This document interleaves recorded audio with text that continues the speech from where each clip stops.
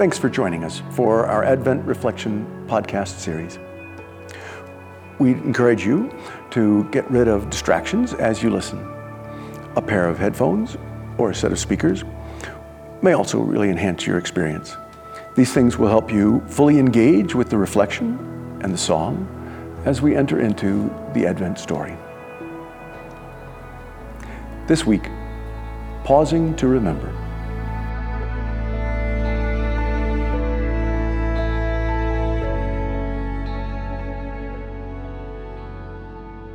As we begin, quickly name some of your favorite Christmas stories.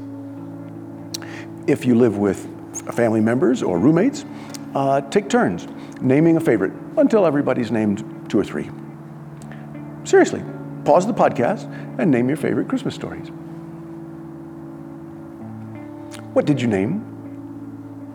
Was it the classic poem, "'Twas the Night Before Christmas," written in 1823? Or maybe Charles Dickens' A Christmas Carol from 1843? Or perhaps something from the early 20th century, The Gift of the Magi and O. Henry's 1905 beautiful short story? Or The Grinch Who Stole Christmas in book and TV and film and computer animation form? A Wonderful Life, The Polar Express in both book and movie form? Reading, hearing, or watching various takes on Christmas themes is a treasured part of many of our holiday traditions. Even in our increasingly secular culture, it's difficult not to encounter readings or dramatizations of the Christmas story found in the Gospels of Matthew and Luke. All of these stories, traditional and non-traditional, secular and sacred, seem to have a common denominator: memory. Holidays function to keep memories alive. Throughout the year, they provide an opportunity to go back in time to revisit significant people or reenact important events. Holidays might celebrate a nation's founding, or our love of a mother or father, or in the case of Advent and Christmas, to remember the time-altering cosmic event of God becoming a human being. When Christ set aside heavenly glory and stepped down into human form, see Philippians chapter 2, verses 6 to 11, the counting of time started all over again. Christmas is that time of year when we recall the profound reality symbolized in the manger and the star. In Jesus, both humanity and the heavenly were wrapped together in one person, Son of God, Son of Man. The happy ending of the story is that Christ fulfilled God's ancient plan for humans and made it possible for us to fulfill the purpose for which we were created: communion with God. So gather round, ye children, come. Listen to the old story.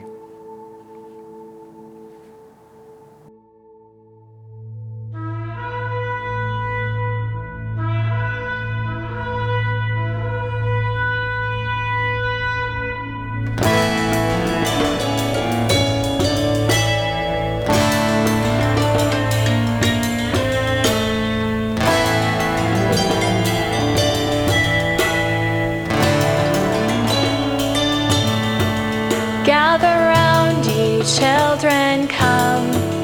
Listen to the old story of the power of death undone by an infant born of glory, Son of God,